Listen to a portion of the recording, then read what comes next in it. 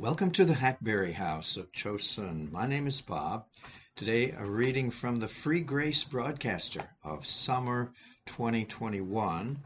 And as I say each time when I do the Free Grace Broadcaster, you are welcome to have one of these little quarterlies sent to your home every 3 months.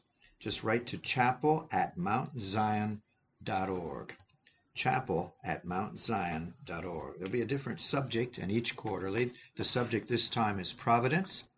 The booklet is made up of many preachers. One of the preachers is Thomas Watson, and that's who we're with today. Thomas Watson was the Puritan who was Spurgeon's favorite, English nonconformist Puritan preacher and author, born in Yorkshire, England, of the UK.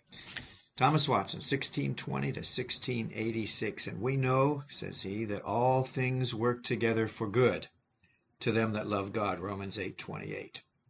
The grand reason why all things shall work for good is the near and dear interest that God hath in his people. The Lord hath made a covenant with them.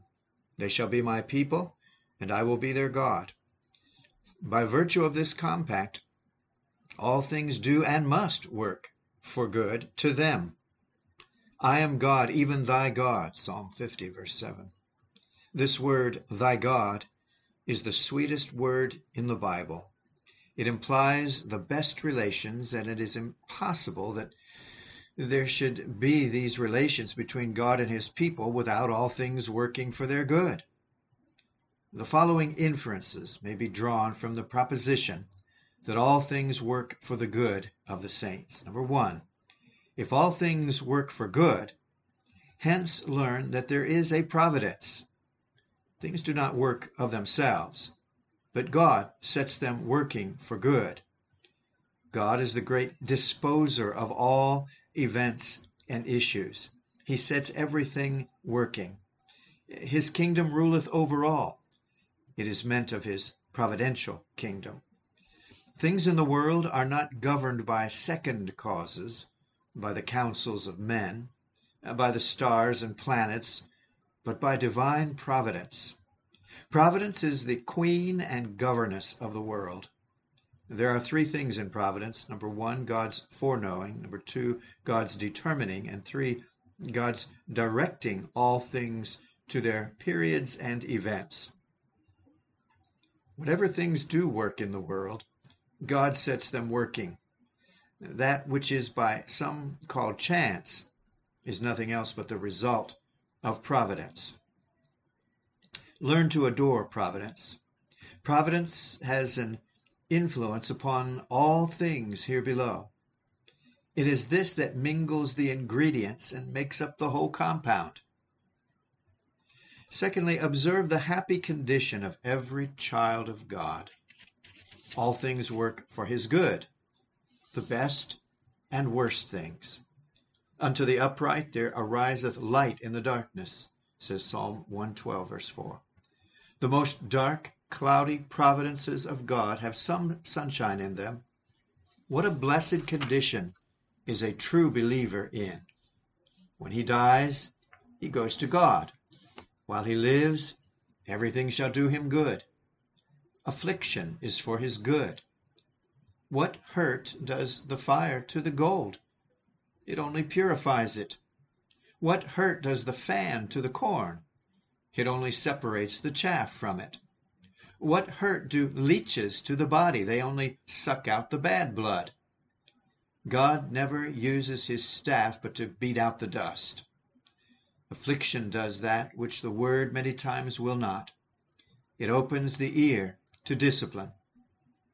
When God lays men upon their backs, then they look up to heaven. God's smiting his people is like the musicians striking upon the violin, which makes it put forth a melodious sound. How much good comes to the saints by affliction! When they are pounded and broken, they send forth their sweetest smell. Affliction is a bitter root, but it bears sweet fruit. It yieldeth the peaceable fruit of righteousness. Affliction is the highway to heaven. Though it be flinty and thorny, yet it is the best way. Poverty shall starve our sins. Sickness shall make grace more helpful. Reproach shall cause the Spirit of glory and of God to rest upon us. Death shall stop the bottle of tears and open the gate of paradise. A believer's dying day is his ascension day to glory. Hence it is the saints have put their afflictions in the inventory of their riches. A child of God may say, if I had not been afflicted, I had been destroyed. If my health and estate had not been lost, and my soul had been lost. Number 3, see then what an encouragement here is to become godly. All things shall work for good. Oh, that this may induce the world to fall in love with religion. Can there be a greater lodestone to piety? Can anything more prevail with us to be good than this? All things shall work for our good. Religion is the true philosopher's stone that turns everything into gold. Take the sourest part of religion, the suffering part, and there is comfort in it. God sweetens suffering with joy. He candies our wormwood with sugar. Oh, how may this bribe us to godliness! Acquaint now thyself with God, and be at peace. Thereby good shall come unto thee. No man did ever come off a loser by his acquaintance with God. By this good shall come unto you, abundance of good, the sweet distillations of grace, the hidden manna. Yea, everything shall work for good. Oh, then get acquaintance with God, espouse his interest. Number 4, notice the miserable condition of wicked men. To them that are godly, evil things work for good. To them that are evil, good things work for hurt. For example, temporal good things work for hurt to the wicked. Riches and prosperity are not benefits, but snares, as Seneca says. Seneca was the Roman philosopher and statesman who lived right around the time of Jesus. All their enjoyments are like Israel's quails, which were sauced with the wrath of God. Pride and luxury are the twins of prosperity. Thou art waxen fat. Then he forsook God. Riches are not only like the spider's web unprofitable, but like the cockatrice's egg pernicious. Riches kept for the owners thereof to their hurt. The common mercies wicked men have are not lodestones to draw them nearer to God, but millstones to sink them deeper in hell. Their delicious dainties are like Haman's banquet. After all their lordly feasting, death will bring in the bill, and they must pay it in hell. Spiritual good things work for hurt to the wicked. That was temporal, now spiritual. From the flower of heavenly blessings, they suck poison. The ministers of God work for their hurt. The same wind that blows one ship to the haven blows another ship upon a rock. The same breath in the ministry that blows a godly man to heaven blows a profane sinner to hell. They who come with the word of life in their mouths, yet to many are a savor of death. Make the heart of this people fat, and make their ears heavy. The prophet was sent upon a sad message to preach their funeral sermon. Wicked men are worse for preaching. They hate him that rebuketh in the gate. Sinners grow more resolved in sin. Let God say what he will, they will do what they want. As for the word thou hast spoken unto us in the name of the Lord, we will not hearken unto thee. Jeremiah 44. The word preached is not healing, but hardening. And how dreadful is this for men to be sunk to hell with sermons. Prayer works for their hurt. The sacrifice of the wicked is an abomination to the Lord. A wicked man is in a great strait. If he prays not, he sins. If he prays, he sins. Let his prayer become sin. Psalm 109:7. It is a sad judgment If all the food that a man did eat should turn to ill humors and breed diseases in the body, so it is with a wicked man. The prayer that should do him good works for his hurt. He prays against sin and sins against his prayer.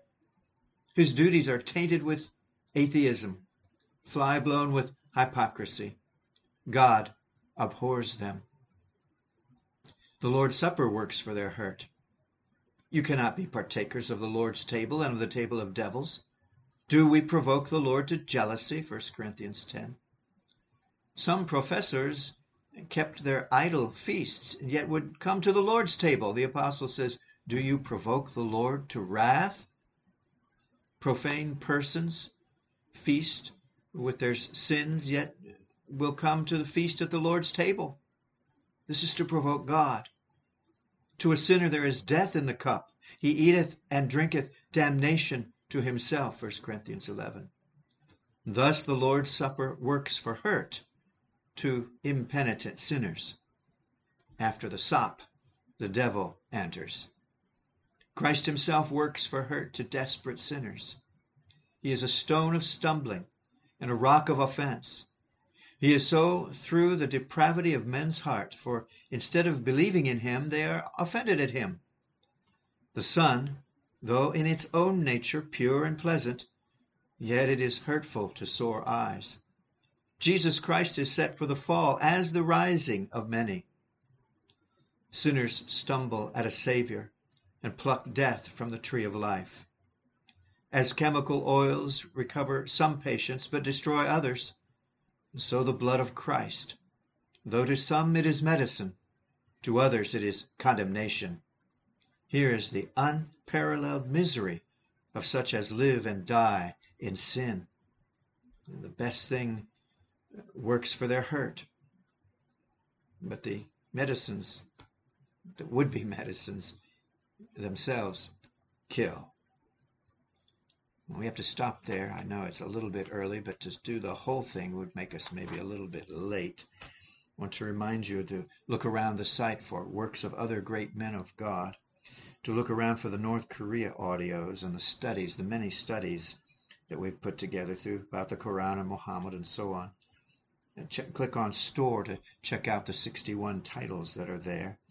One of them is before me right now. It's called The Scroll of Revelation.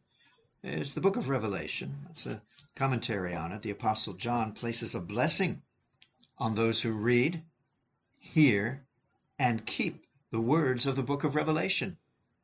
So no more excuses, okay? God says we can understand it, so we got to start digging.